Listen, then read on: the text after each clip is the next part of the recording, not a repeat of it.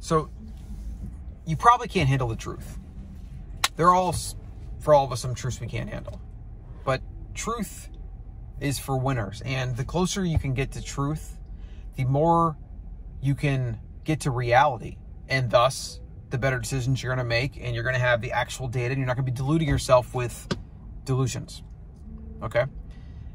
Here's the thing about nature. Nature is not fair. Nature's not moral. Okay?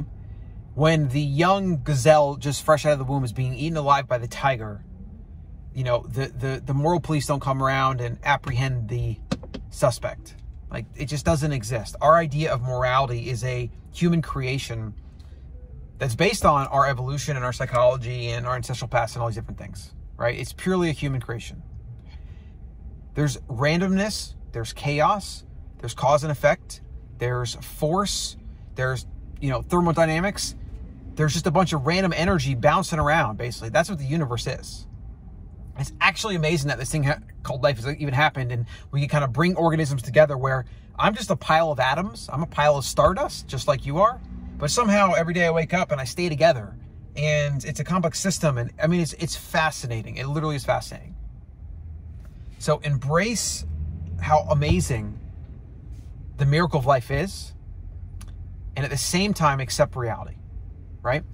The reality is you're going to do things, and you're going to try hard, and you're going to be nice to people, and you're going to give, and you're going to do, I mean, you're just going to do things that your biology believes you should receive something, you should be reciprocated to as a result of.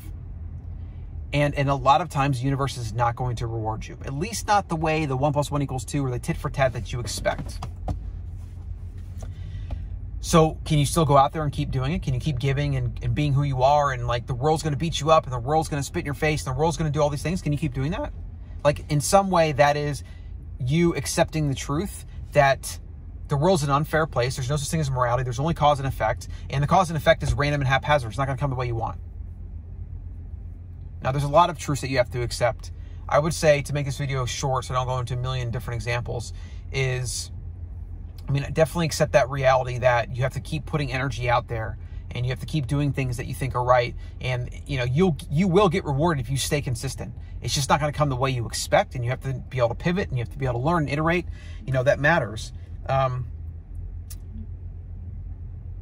So like for success, it matters. For, you know, your relationships, it matters. People, especially, because people will let you down. And the more you can accept that truth, the less suffering you will have as a result. So really, truth is for winners, and accepting truth is something that we have to do with everything, right? The more truthful, the more close to reality we can be, where we don't have these ideas about the way things should be, and we don't delude ourselves, and we don't have wishful thinking, and we don't, you know, have these flawed ideas like morality and fairness, and, oh, it's not fair, life isn't fair. Like, the more we can remove that from our thought process, the closer to reality, and the more removal of suffering we will have. Because all suffering really is our idea that things should be this way, and then reality showing you that it's actually this way, right? This just becomes a perspective shift. That's all it is.